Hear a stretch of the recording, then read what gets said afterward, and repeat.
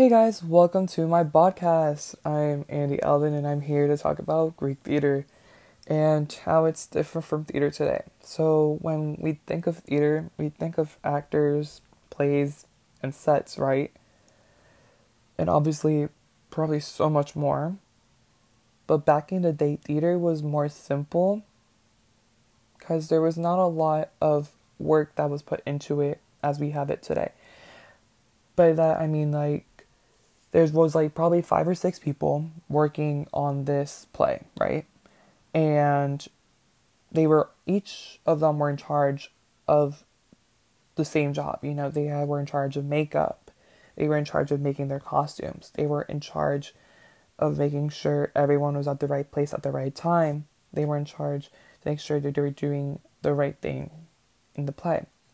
But now we have different types of people to make sure the play or the show runs smoothly. We have a stage manager, we have the director, obviously, we have costume designers, makeup artist, the set designer, the lighting people. We have all these different people to form a show. I'm not saying back then it was inspired. They of course figured out, oh, we need this and that, to build a show. But Greek theater, it manifested and grew and formed the theater we have today. So, like I said, theater was considered the golden age of theater. It was in the 5th century in Athens, Greece. In the city, they had achievements in politics, philosophy, science, and art. They became to be known as the Western theater.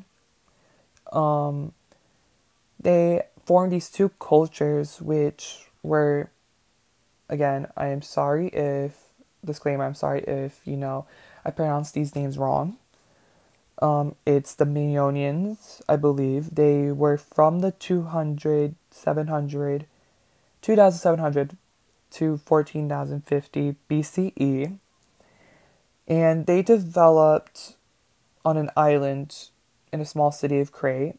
And it was known as the development of religion, construction. They formed palaces and they used this column of architecture and Aragon innovations. The other culture they had was the Mycenaeans, and they were in the form of 16,000 to 11,000 BCE, and they were known for a city in the southwest.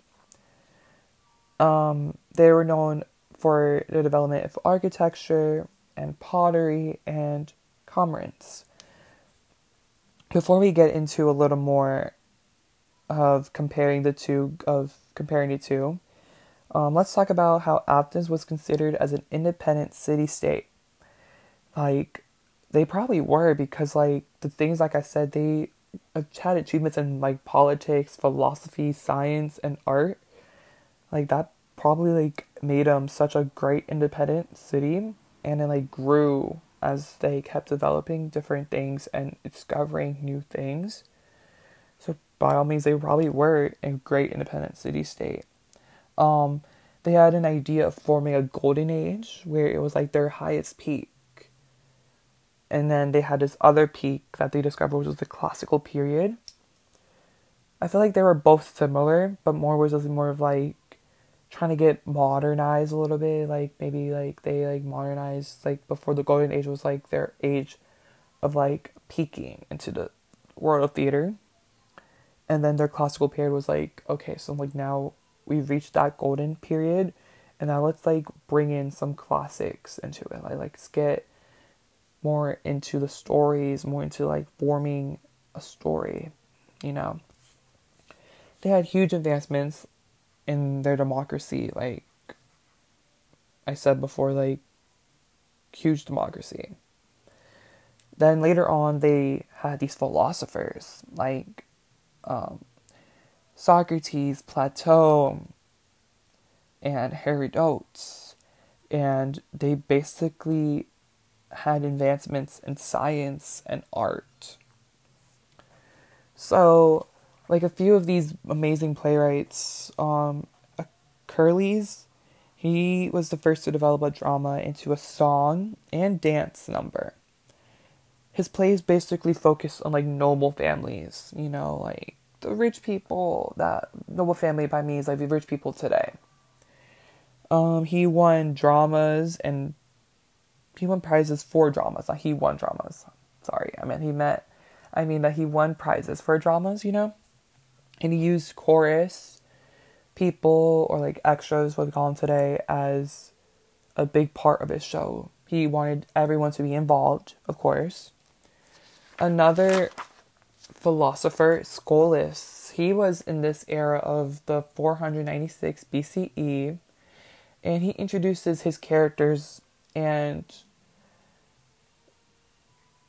the information to build a climax. So what I got from this and when I read, he basically introduces his characters super well, that it helps him build the climax for the story by using these characters that he built, he basically makes the character up and he just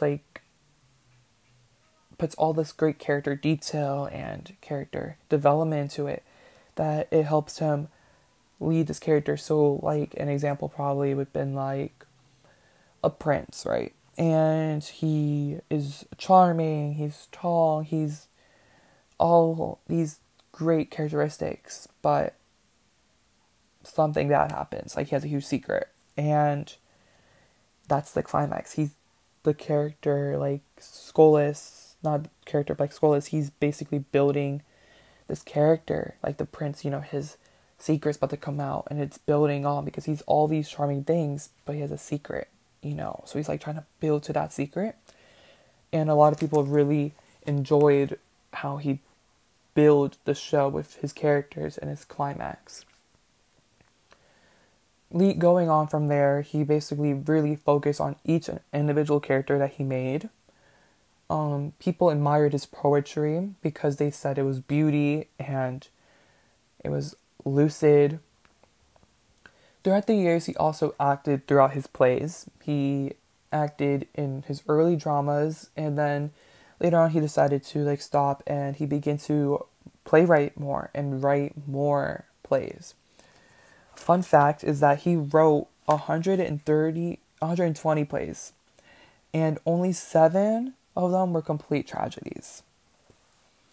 Another philosopher was Euripides. He was in 480 BCE, and he was considered most of the modern type of guy. He portrayed his people as everyday life type people. He didn't want his plays to be based on, the nobles or the congressmen or some deep level like that. He basically wanted to develop a stronger meaning. He wanted the people to see how everything is similar to life as today. He wanted to focus on the townspeople and their stories, nothing the nobles, this, and he was tired of that story, he wanted to make a new story. And he did that. And they were really focused on more of a tragedy level than any other. But there was one thing people didn't like about it, is that his plots were very weak. He only had 18 plays that existed, and probably had 90 more that were never shown to the public. And he basically portrayed the gods as they were humans. So if he did a play on gods, he twisted the story a little bit and portrayed them as human people. So, going on from how they did all this, they had, of course, 6 plots. And they were called the 6 elements of drama. And there's the plot, the characters, the thought of theme, language, music, and spectacle. Each and every one of them did all 6 elements. Some of them did all of them. Some of them did very few of them. And it just build the story as it kept going. And a lot of directors now, they use the plot, the characters, a lot of theme, language, music, and spectacles, like the viewing of the story. Like, what do we see? So it's different from how they do it, of course, now, and build it throughout the story. So before we continue on, let's thank our sources. Let's thank our sources at birchdrama.com. Again, birchdrama.com. And if you want to look up the website, it's https://b-u-r-t-s-d-r-a-m-a.com/2016/07/04/20-facts-about-theater/.com. So, back into what we were talking about. The ancient Greek drama is a theatrical culture that flourished in ancient Greece. This was the big thing that they loved doing. People came out in the town to see these plays come to life, and people came out to enjoy them, on a Friday night. It was basically like their movie theater that we have today, or their outlet of fun. They had this thing called the Athens Drama Festival, which was originated from a great dynastia, a festival where people would take part in performances and explore great issues in their society. So basically, it's like any type of festival that we have today, and it basically brought people together.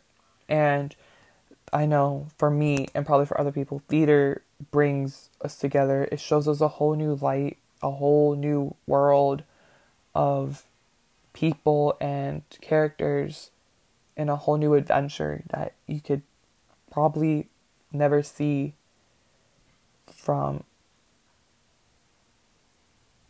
like, I don't know how to put it, but like from like an aspect that you wouldn't be part of. It's just in your imagination, Then the earliest tragedies that still survive is Achilles. His tragedies were just so good that people loved them and they enjoyed them. And it dates back from like 472, And people just loved how he used the nobles and music and dance and song to put into the story. People loved it. There's festivals were attended by Athenian citizens, men as women as well as men, and visitors throughout Greece came to see these plays and attend these festivals. The performances were considered in a large semicircular horseshoe where they performed, and they mainly performed in open air. The semicircular shape with rows for tired stones sitting around it was basically how people attended the show and how they watched it, because it was considered an arc. So they had it was like a hole type thing, It was kind of considered like a hole. And, it was like a long going down, so people could see from up and down, So it was like circle, and the echo rised, which made the sound amplifying the sound. Only very important visitors could sit in the front. Very important visitors. How could I pronounce? Very important visitors. Probably the rich people of the society, of the country, city, could sit in the front. But if we think about it today, really, anybody could sit in the front row. If you have the money, of course. If you go to Broadway in New York City and you want to go see, for example, let's say you want to go see Hamilton. And what's in the front row or the third row, the second row. You have to pay for the role at the ticket booth. Or you could buy your tickets online. It's first come, first serve type thing. But back then, it was only the important people who could sit in the front seats. Greek plays were either comedies or tragedies. And tragedies were the most popular because they tend to be current and about everyday life. But as we go further and further into today's theater, we have comedies, we have tragedies, we have historical ones. Like, not really historical ones. Like, I mean, we have comedies, we have dramas. Like, dramas considered a tragedy. We have comedies, we have dramas, we have love stories, we have all these different types of genres. Now, it was just like 2 comedies and tragedies. Don't get me wrong, they're amazing. I like a good comedy, and I like a really good tragedy. So yeah. Also, the drama mask, which we have, as we see, were associated with a subject to originate the form of Greek theater in the stand of comedy and tragedy. I didn't know that, and that's like it's a really cool fact because, like, I mean, it makes sense. Like, the faces, obviously, and like the pictures, like, one's like happy, which is like a comedy because it's hilarious, and the tragedy is like sad and dull, which is like, think about it. I knew what it was, but like I didn't know where it originated from, and I think that's pretty cool. How the Greeks like discovered this form of mass shape. Oh, the comedy is like a happy, funny story. Like, it's laughing, so it's like the mass is laughing. And then, oh, a tragedy, it's like sad and revenge and anger, and it's sad but angry. And again, like I said, some of the most famous playwrights include Achilles, Scolas, and Epimetheus. Epimetheus was the only one who wrote tragedies. All actors were men.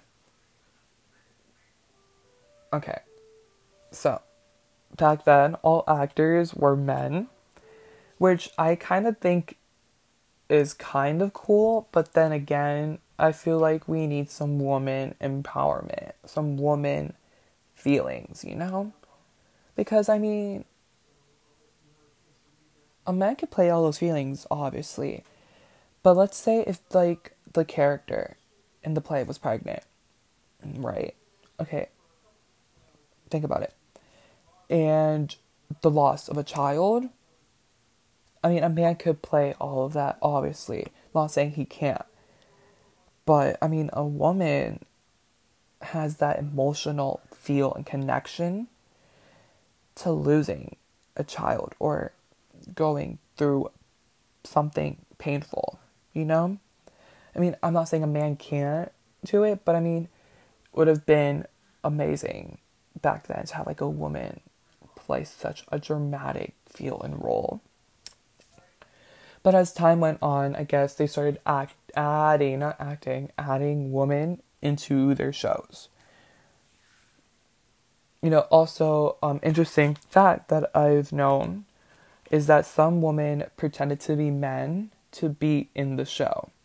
So they cut their hair and tried to be in the play so they could get money so they'd support their families. Instead of one actor telling a story, they had a group of actors known as chorus that worked together. That's similar to what we have today, but instead, it's not just one actor, there's multiple actors in multiple roles that tell the story. And of course, we have our extras who basically, help tell the story. This was actually something I just learned, and I think it's really bad, but again, it's surprisingly interesting, is that the audience would throw food and stones if they thought the actors weren't good enough. And I mean, that is kind of cruel. They probably worked super hard on it. And I'm probably thinking it was probably like a quick run through. They didn't have time to rehearse that much, and they just went for it. But nowadays, if you don't like the performance, I mean, you could leave, but again, that's kind of rude. But also, you could just stay through the whole performance and write a review about it on Yelp or on like a review site, which may probably sound better than throwing food and stones at the actors. So, after all of this, they figured out why would they use masks to exaggerate their facial features and emotions. So they made these large masks that showed their emotions throughout this play.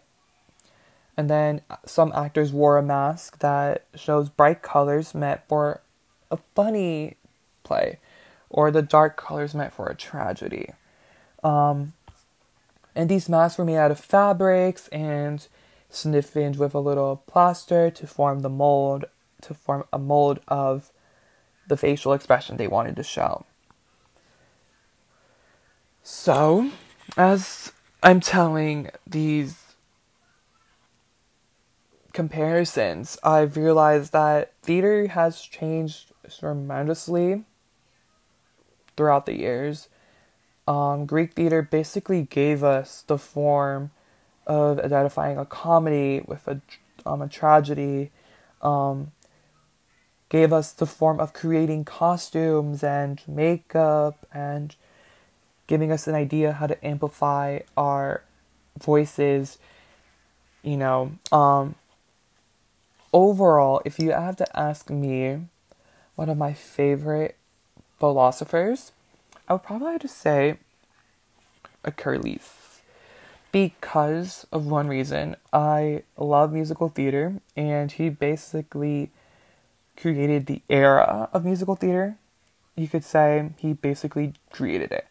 Like, he added music and dance into his play.